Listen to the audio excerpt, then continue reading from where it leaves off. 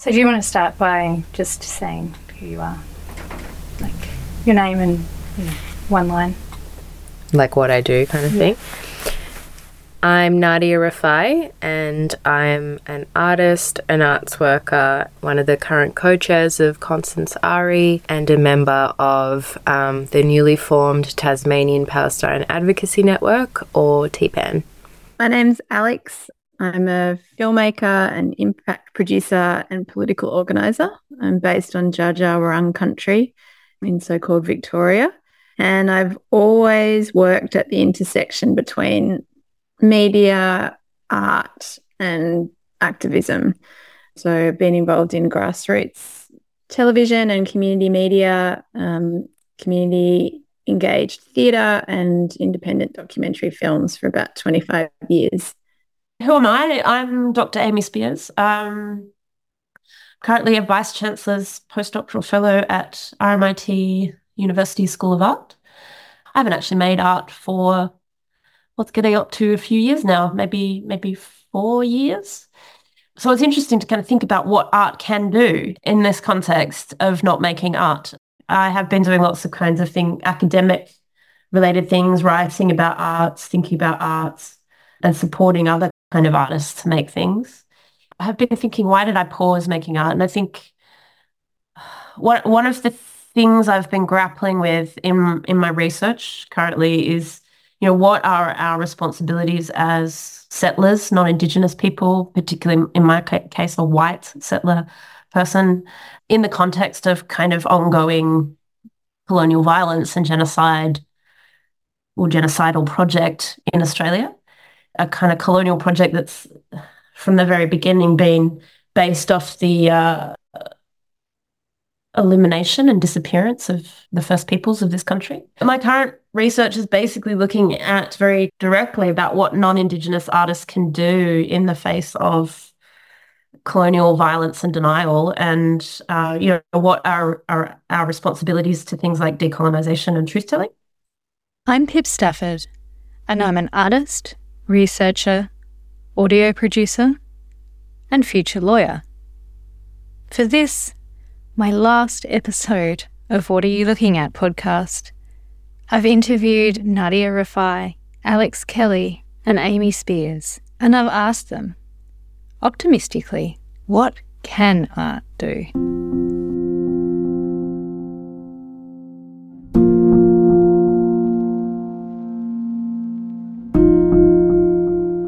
Ursula Le Guin said, "We live in capitalism, its power seems inescapable, but then so did the divine right of kings. Any human power can be resisted and changed by human beings. Resistance and change often begin in art, very often in our art, the art of words."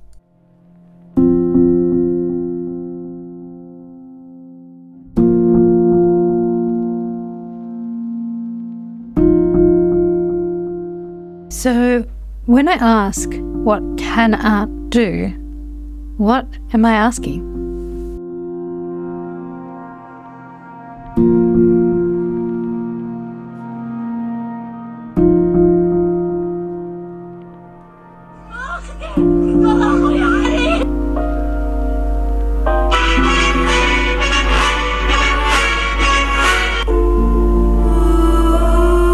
I was recently doing one of those Instagram doom scrolls. You know, the ones where you watch a reel and a reel and a reel and a reel, and it's like horror mixed with advertising, and you can't get out. This sound is me trying to replicate the sound of that.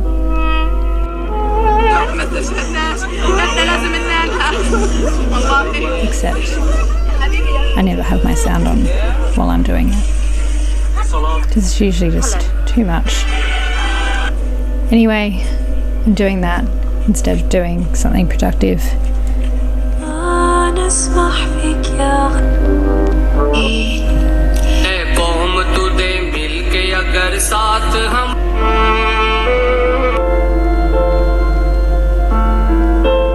الليزة القناصات كانت متواجدة في كل مكان.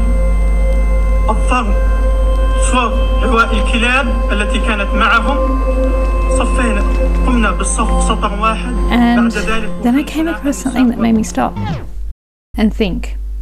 I want you to know, though, that this section took me so long to record because I kept picking up my phone to double check my sources and get names right and find the audio I wanted. And I kept getting stuck in these scrolling doom holes. Anyway, it's kind of beside the point. So I stopped initially because I saw a post that was reposted by artist Hayley Miller Baker. It was an Insta story by writer, activist and academic Dr. Zoe Samadzi. Instagram handle Baby Wasu, BABYWASU. She was writing about the art forum boycott and the way that art world money, especially the commercial art world, is deeply embedded in colonisation and arms trading and other very difficult relationships. And how artists at a certain level are often depoliticised because as they can't become more successful, these relationships become more important and the protection of them and of careers and livelihoods becomes at the expense of their activism. She writes, "Art does not matter if every ounce of political lifeblood can be excised from it to satisfy apolitical needs of people who traffic solely in the idea that art can exist in an oxygenless vacuum away from political struggle, engagements of anti-blackness, and other colonial economics of artificialised value. Art does not have to and should not exist to be overdetermined by these regimes of violence. We can make and write and dream and be otherwise."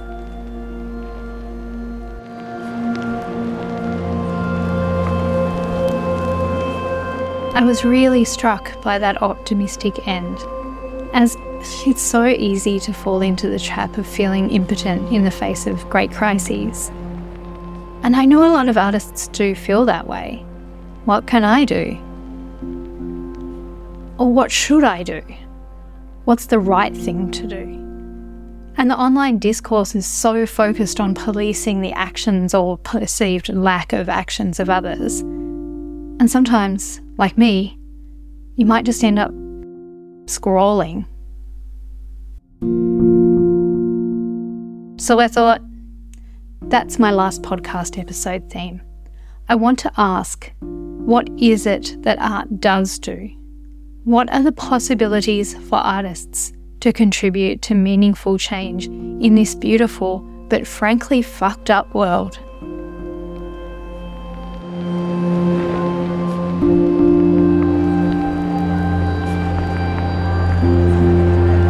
Now I'm largely going to let these three incredibly smart people speak for themselves.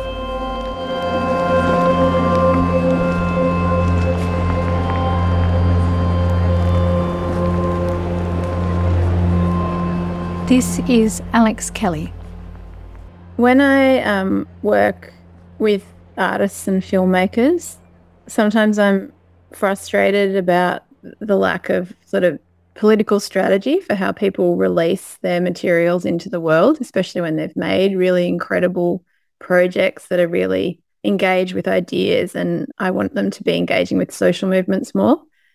And then when I'm working in social movements and I'm doing political organising, sometimes I find myself wishing there was more art and culture mixed up in the politics. So that's part of why I sit at the intersection, because I think both are so critically important. I work a lot as what's called an impact producer. So that's about designing the release strategies for cultural projects so that when a film or a book or a theatre show or a podcast is released into the world, it connects with the movements that are working on that issue in the world. And part of that, I think, is about recognising that it's not necessarily art and films on their own that change the world. It's social movements and political organisation.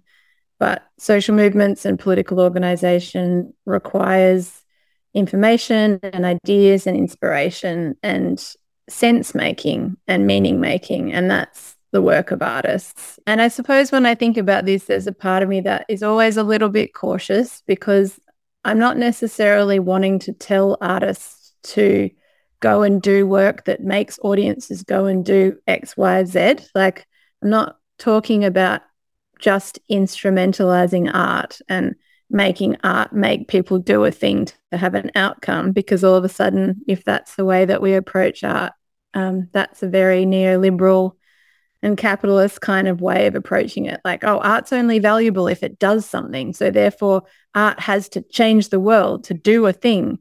That's not exactly what I mean. It's actually more nuanced than that, because I think one of the things that is really important about what art does is not just give us information and meaning and sense making, but is also to touch on things that are beyond that which can be made profitable or made commodifiable and be pinned down and be exact. Like the spaces of uncertainty that artists have to occupy in their process of making art, and the difference between an artist's intention and an audience's reception of their ideas, and the way in which audiences then move in their lives with those ideas inside them. All of those things sit in a kind of more unpredictable and more uncertain place than a lot of the ways in which we normally move through the world. That's a long bit of philosophy about art, but I think it's really important, because when we're talking about art and change, we're not just talking about art as a tool that does a thing. We're talking about art as a process that opens up other possibilities. That is, it's something I think about a lot. Like, what can art do? What is the point of art? And can it do anything? And most of the time I feel pretty hopeful and positive about art's ability to tell stories and reflect the world around us. And I think that's something that's really powerful and necessary.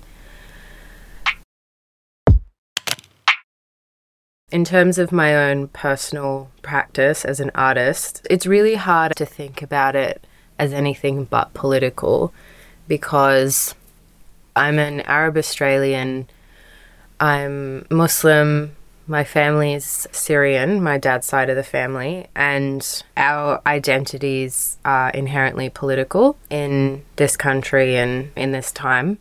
And so if I'm making work that has anything to do with my identity or my heritage, which is a lot of the work that I do make, because, that's the life that I live, and that's the lens through which I move through the world. The work I make can't be anything but political because our identities are. And so, I don't even know what it would look like to try and depoliticize that. And that's not something I would ever want to do. How would I even, if I'm telling stories about my family and where I'm from, how would I tell those stories without being political? The reality that my family lives has been shaped by politics and imperialism and colonialism and Western powers and all of these things, and it's inextricably all linked together. I feel like oftentimes art institutions want to engage with artists who represent various identities, but it feels oftentimes that relationship is exploitative, and they want to tell stories that belong to marginalized communities while also depoliticizing them or stripping them of their lifeblood and all of the richness that those stories represent.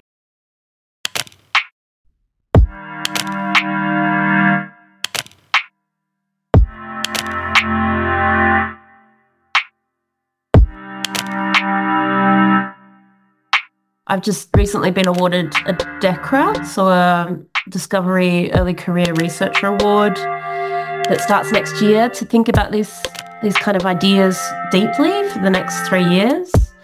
But effectively, what I'm trying to do is identify that there is a yearning and there's a desire amongst non-Indigenous people to contribute. So I guess telling like a kind of truer, more fuller picture of Australia's history and thinking about the kind of effects of colonial violence. So yeah, I guess in that kind of thinking about what art can do, I do genuinely believe art can disclose kind of settler violence and also the spaces where, you know, settler histories have been silent about that violence. But I guess more broadly actually kind of contribute to a kind of a project around anti-racism and producing decolonial futures. I've been working on a book for the last, it's been a while, 5 years, with Jen Greaves, who's a Worimi researcher, filmmaker, amazing person, all-rounder. We've been collecting a series of texts by largely First Nations artists and writers, but also non-Indigenous writers, decolonial scholars, who are all kind of reflecting upon truth-telling through creative practice. So this idea that we can actually present these stories about colonial violence through artistic practice. One of the contributors is Fiona Foley. We've got Julie Gough involved. There's Vicky Cousins. So an extraordinary kind of range of kind of artists who are addressing colonial violence. But also, I think, and this is Jen's project, Jen Greaves talks a lot about how, you know, on top of exposing stories of colonial atrocity, these artists, particularly First Nations artists, are also engaged in reinvigorating First Peoples culture and reclaiming space and producing the opportunities for sharing Indigenous stories and Indigenous knowledges. So yeah, it's been a really amazing project working on that. It gives me kind of a much better grounding on how First Peoples use art to change the story of this nation and how important that activity is, because our nation has been so insidious at silencing First Peoples' voices and First Peoples' histories.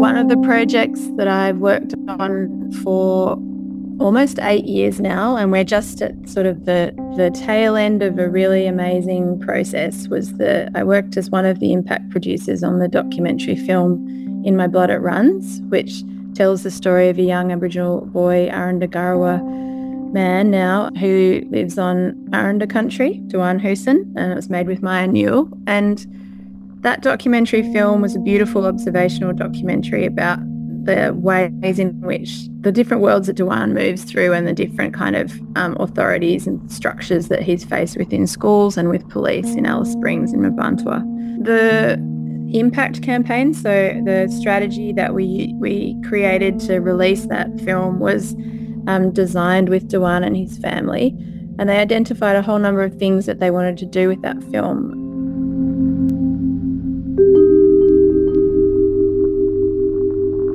They were to address racism, to look at issues around juvenile justice, and to look at First Nations education in schools and autonomous First Nations-led education programs. So obviously one film can't change racism in Australia, but having anti-racism as a framework for all of the different processes and partnerships that we engage in with the rollout of that film was a really big part of that impact campaign. And one of the things that was really interesting about how that film was received by different audiences is that often First Nations audiences would watch that film and they would really identify with the experience that Duan had in schoolrooms, often with white teachers who were paternalistic or patronising, didn't understand his language and culture and didn't value those. Whereas non-Indigenous audiences would watch the film and think that we'd somehow captured like one bad apple, like one bad teacher, rather than recognising the structural and systemic reasons why we have teachers that are going out into classrooms that can't actually provide cultural safety to young First Nations people. And so those kind of depth of thinking through, like, who are the audiences, plural, and how are they reading material and what do they need to make changes in their world. So we made a lot of different kinds of materials for different teachers. We in schools, we worked a lot with people on raising the age of criminal responsibility. Dewan went to Geneva and was the youngest person ever to address the UNHCR, the Human Rights Council Commission in Geneva. And we know that in those 7 years of rolling out that film, we didn't end racism. We actually haven't raised the age of criminal responsibility in every state. We haven't completely changed everything about the education curriculum and standards for teachers and teaching education on this continent. But we've contributed to change, and we see that's a big piece of this as well. It's like one single project isn't going to do everything, and in fact thinking about it in that way doesn't help us. We have to see our work as part of an ecology and a part of an ecosystem of different cultural projects and different political projects.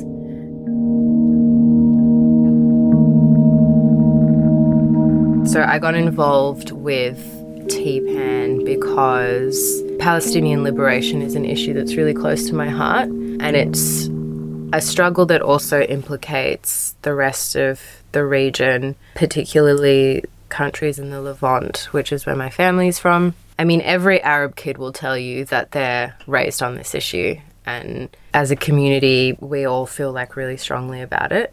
So when this group formed, I immediately wanted to get involved. It kind of followed the first couple of weeks of bombing and violence that Israel was perpetuating against Gaza. But for those first couple of weeks, I was actually on a residency, an artist residency in Naarm as part of Hyphenated Projects. The violence coincided with the beginning of the residency.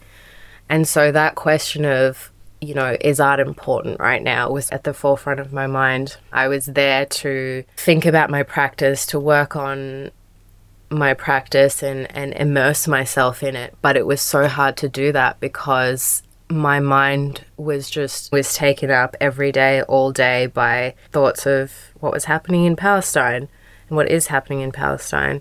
So it was very reflective. In a way, I was really grateful to be there because I had space to actually think about what was going on and to really feel my feelings about it. I spent a lot of time reflecting on what is needed during this time. And in conversation with who is part of Hyphenated Projects, we decided that it would be really nice on my last night to invite all the artists and amazing people that I'd met during the residency to a dinner at the house. The biggest thing I think for me, artistically as well, that came out of that residency was my relationships with people and community and the importance of that, and not necessarily like art and creativity and ideas as they're tied to materiality, but more, like for me at least, in how they take form in relationships and community building and collectivism.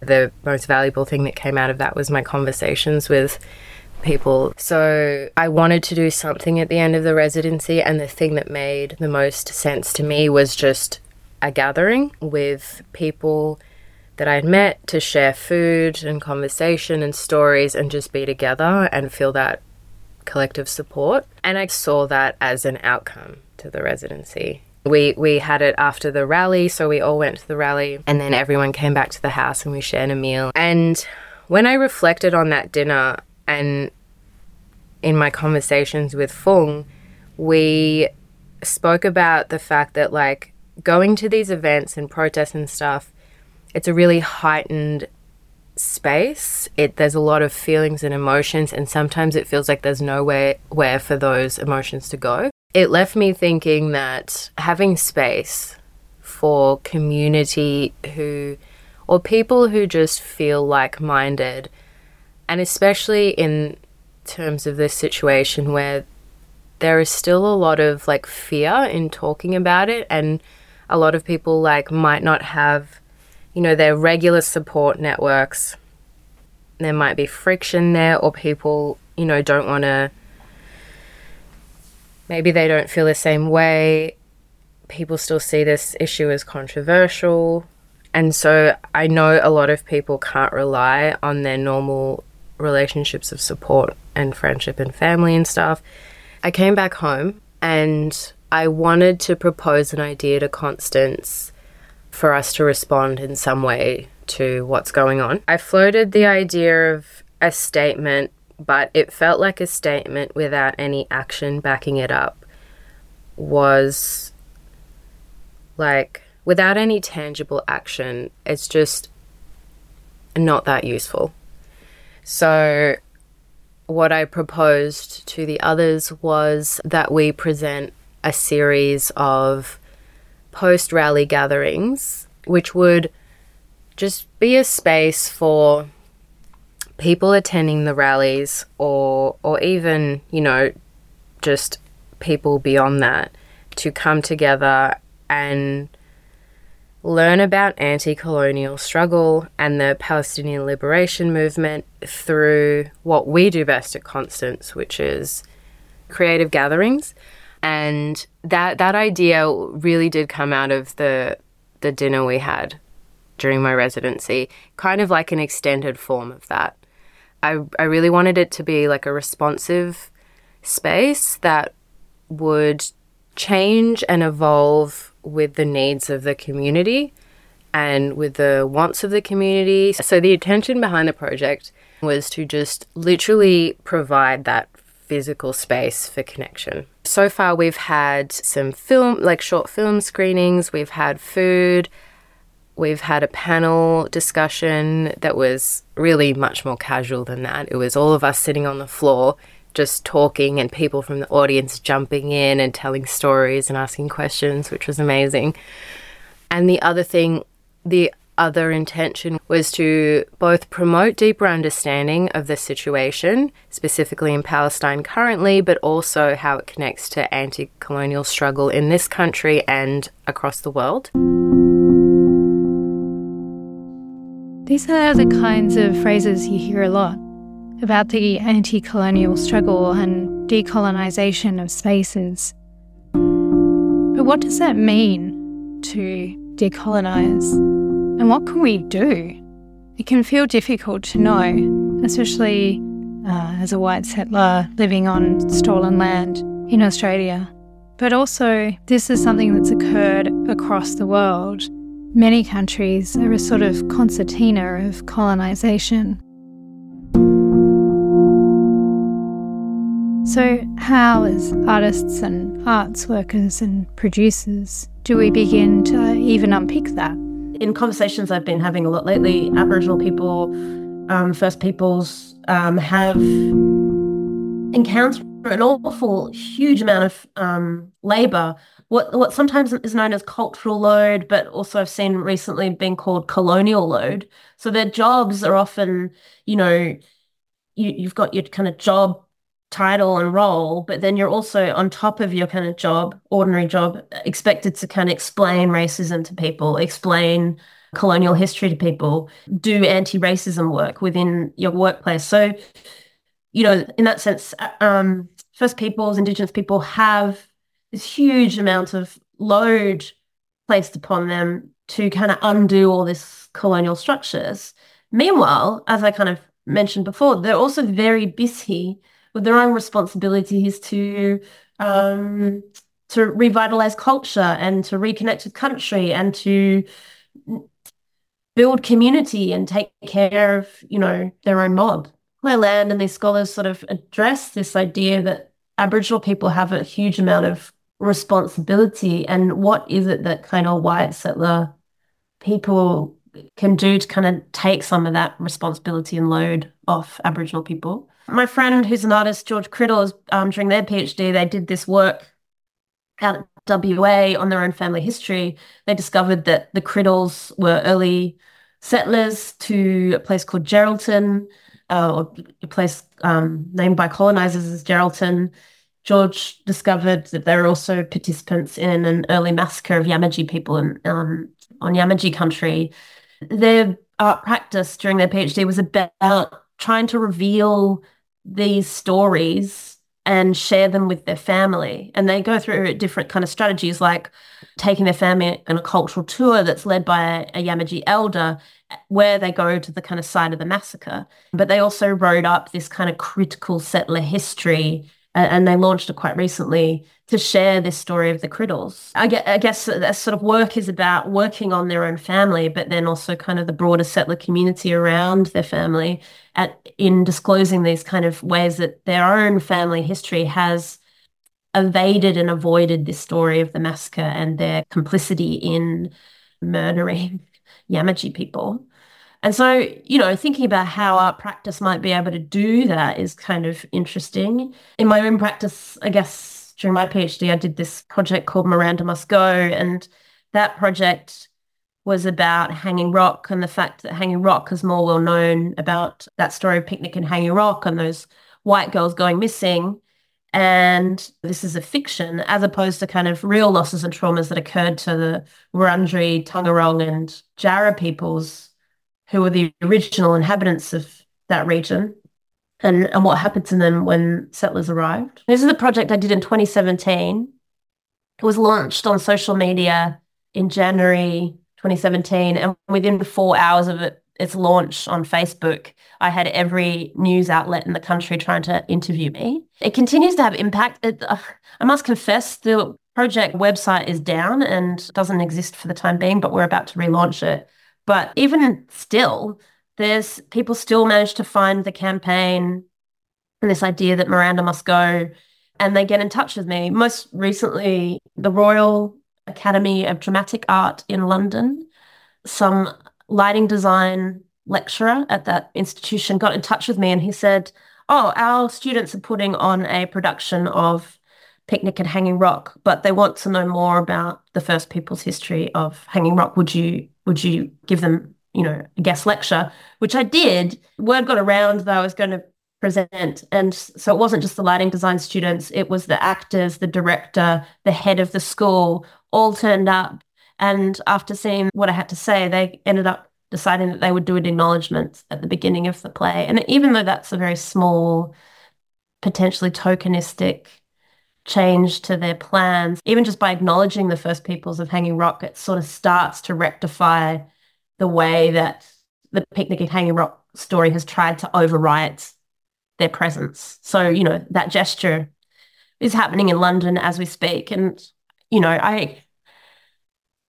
it's hard to say what kind of impact these sorts of things do, but I think it does help to educate people and shift consciousness, and then maybe produce a desire. And this is the argument we're trying to write up in our article: produce a desire in settlers to know more about their history. And then potentially the hope is to create a desire and an openness and a receptivity for First Peoples accounts of that history.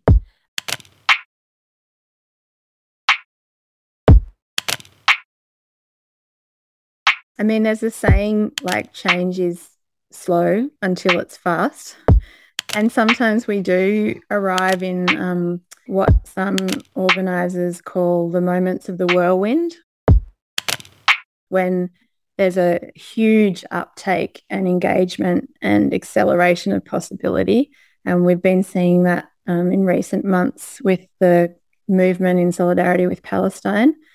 And sometimes when change is fast, people think they need to come up with a plan, but often there's already a plan, like Palestinian liberation movements have existed for decades, and they already have the boycott, divestment, sanctions movement. They already have, amazing, powerful poetry, songs, music, speaking of the art and culture.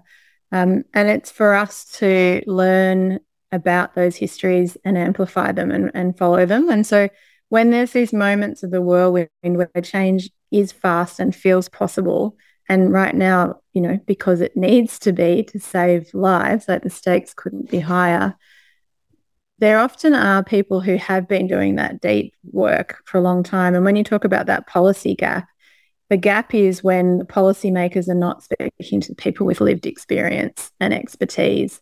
But if we can have really well-connected movements that recognise where that expertise lies and consistently amplify those with lived experience, like with Dewan and his family on In My Blood It Runs, or other projects I've worked on, or now with the movement of solidarity with Palestine.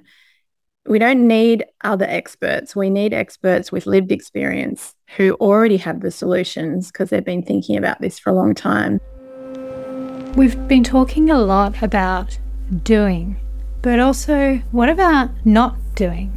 Is there power in silence? On the one hand, silence is a negative, a nothing, a less than something.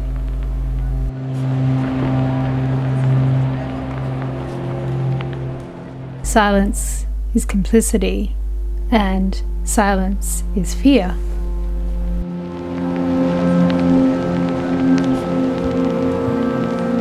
But on the other hand, silence, refusal, withdrawal of labour can be very powerful. And sometimes it's up to those of us who are privileged enough to do the withdrawing, the refusal, and to be silent when others with lived experience are speaking. Artists are also workers. We can refuse, we can be silent, we can withdraw our labour. We can ask that the institutions that represent us operate in different ways. We can demand that they do certain things. It doesn't mean they'll listen, but the demand itself is powerful, especially if we share it with others. We can join our union, the MEAA. We can turn up on the streets. We can support people. We can make work. We can donate profits from our work. There are anything that you can think of. But there's no single way that art can change the world. There's infinite ways that art can change the world. It's just important that we keep showing up. We are in a cost of living crisis. We live in capitalism. We're told we need to be productive all the time. And we're thinking, what can I do? What can I do? What can I do? And it's do, And certainly not just in terms of the political act of refusal or silence or withdraw, but also whose voices are we listening to? Like at certain times we can use our voices and platforms to amplify the voices of others, and sometimes we need to speak and sometimes we need to listen, and not to have like nuanced and reflective ways of thinking about that rather than just being caught in the trap of productivity is also part of what change making is, I think. But again, too much silence is problematic. And there is something to be said about repetition. Repetition of action and words may just lead to change. I'm thinking about Sarah Ahmed and the way she talks about how, it hasn't become rote amongst students in universities to point out whiteness, for instance, or understand whiteness's impacts. And so you have to kind of keep pointing out every time whiteness occurs or racism occurs, and you repeat it, chip away, keep pointing out where it occurs, and by kind of naming it, you then are able to kind of confront it. And I'm thinking that that's one of the things that art can do, is it points out evidence of silences or of racism or of, whiteness's dominance, but it does it in a way that might affect people and agitate and animate. And also the thing that I've been thinking a lot is some affect theorists like Lauren Belant and Anne Chetkovich talk about public feelings, a commons of feelings or something like that. And that, art isn't a privatized experience. What I think about sometimes is that when I was at Hanging Rock and before I produced the Miranda Must Go campaign, I interviewed a lot of people, and a lot of people who kind of lived in the area as well as visitors to Hanging Rock. And one of the things I found, particularly amongst the white settler people, is that they'd often admit to a kind of niggling feeling that they didn't know anything about Indigenous people or their culture or what happened to them during settlement, that they didn't know enough and they didn't understand that history very well. And they felt kind of guilty about it, but it was a kind of private guilt. And the shame kind of stopped them from sharing that feeling with their friends, right? But when the campaign came out, it produced an opportunity for everyone to talk about that niggling feeling, right? That they had a kind of sense and an anxiety about the fact that they didn't know anything. So it became a collective feeling, a public feeling, one that was shared. And also by kind of sharing that feeling, you could no longer continue pretending that feeling didn't exist, that it was there and it was a collective feeling and that actually it needed to be addressed.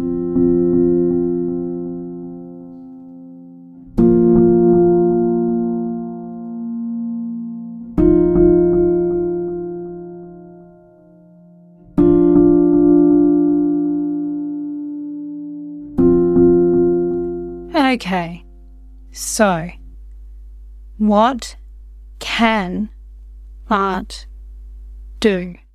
I mean, like, people go to there's university courses to define what art is, and there's university, courses on what is change and how does it happen. And so really there's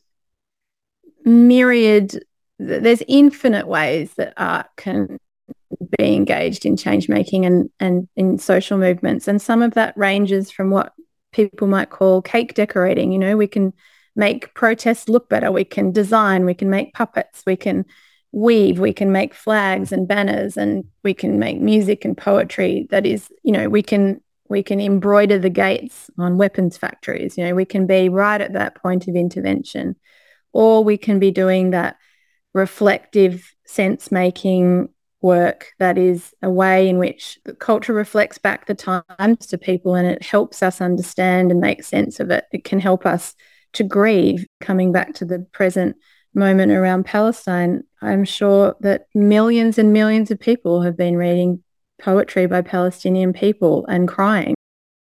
These are gifts that artists can offer each other. I think art can do a lot of things. I think when I feel, what's the word? What's the opposite of hopeful? What is that word? Despair? Yeah, despair. When I feel despair about what art can do, or what the point is of even being an artist in times like this, I guess that despair comes from me putting expectations on myself and my practice and what that looks like in a conventional sense of art as it exists within, like, let's say an institution or a white box gallery, or these kind of conventional kind of colonial spaces. But I feel like when you break it down, art is so much more than that. And to me, art is storytelling. And so when I think about what art can do, I think art allows us to imagine a different and better world. And I think art can do so much if we are willing and open to thinking about even art as something that can look different.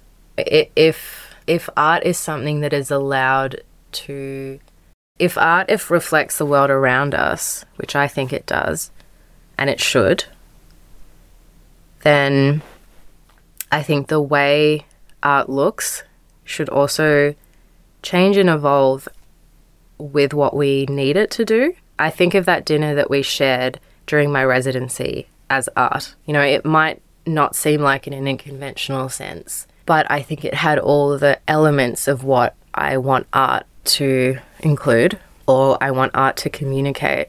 From that perspective, I think art can do so much. It can bring people together. It can tell stories. It can respond to what we need in times of crisis, and it can give us tools for navigating the world through those crises, and it can give us a reason to want to keep resisting.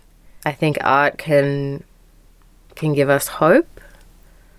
And when I talk about art, I'm talking about it outside of colonial frameworks and like commercial and commodified frameworks. in thinking through what these sorts of interventions might be able to do, the way we've been conceptualizing it for this article is around the idea that we are making artworks primarily to help settler communities understand the pervasiveness and the repeated nature of the way that violence is silenced. So, for instance, at Hanging Rock, one of my discoveries when I was doing the kind of research down there was that the interpretation center at the foot of Hanging Rock dedicates the majority of interpretation space to this story of white girls going missing. And, there's a lot of enjoyment in repeating and reaffirming the story. There's, a kind of plaster diorama dedicated to the picnic story. There's an audio-visual display. There's multiple panels that all kind of give the impression that this story is potentially true and that those white girls did go missing, and it is designed to produce a kind of effect in the visitor that those poor girls have gone missing. And they all go up to the top of Hanging Rock as a consequence, and they cry out for the key missing girl, Miranda. But there was only a couple of panels in this interpretation center that talked about who the First Peoples were and what happened to them during settlement. And there is only one paragraph dedicated to the cataclysmic impact of colonial invasion, and it talks very cursorily about smallpox outbreaks, and the kind of devastating impact on the population as a consequence of these introduced diseases.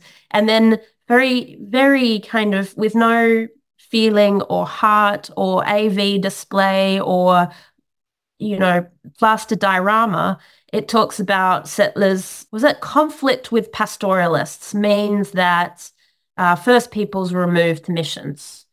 And it doesn't sort of talk to how devastating this kind of, invasion was for First Peoples. And so I guess it was thinking about that and thinking about how there's absolutely the flat affect of reporting on colonization's impact on Aboriginal people was okay, so art has a space here. We can come in and we can actually produce feeling and kind of produce collective attention and feeling to this idea that we have not thought about Hanging Rock's First Peoples and what happened to them during settlement, and that these are the real losses and traumas of that site, as opposed to these stupid fictional white girls who go missing.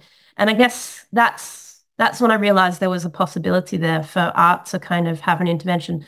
So I made this campaign. It was called #MirandaMustGo, and it would just called upon the settler population to kind of relinquish their attachment to the missing schoolgirls and confront the kind of true stories of dispossession and violence that had occurred in the region as a consequence of colonialization. I think that's where art is useful, is it can collectivize people around these sorts of issues in ways that are affecting, in ways that communicate to a broad range of people. I'm thinking academic journal articles aren't going to speak to a wide range of people, but an artwork like Miranda Must Go does, and it translates these kind of quite complicated information in a way that kind of affects and touches people.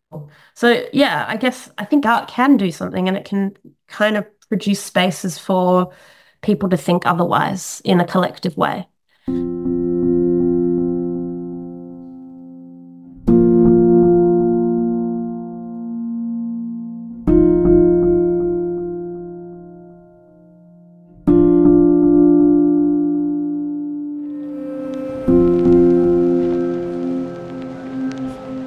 I think one of the reasons we're in such a messy world is because particularly Western colonial thought is about measuring, understanding, controlling, extracting, and actually anything that enables us to break out of those kind of limited and siloed ways of approaching life gives us the potential of thinking in more liberated ways.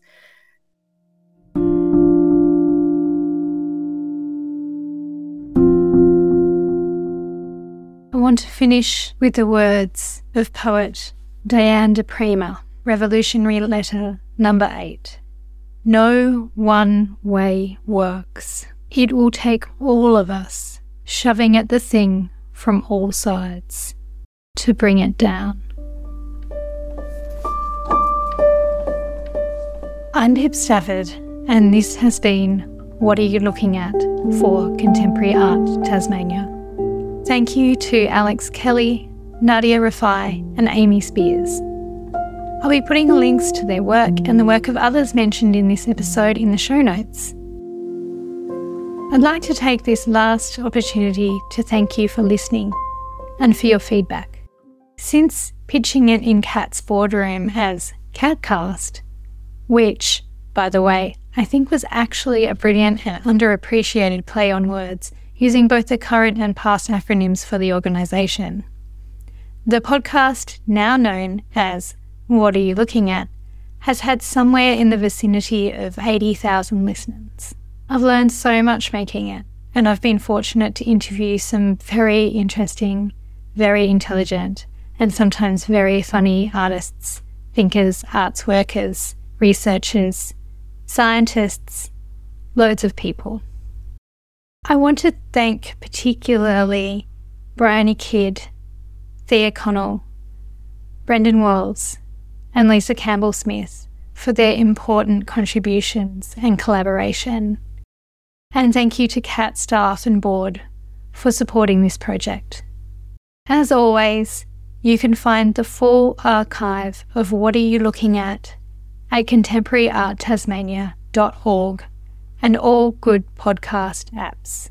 If you'd like to hear more sound work by me, currently and in the future, you'll find me playing with sound at makeanddo.art and radioqueens.art. Bye for now.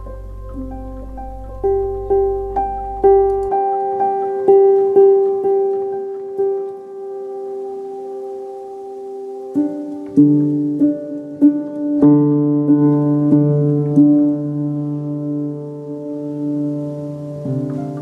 you.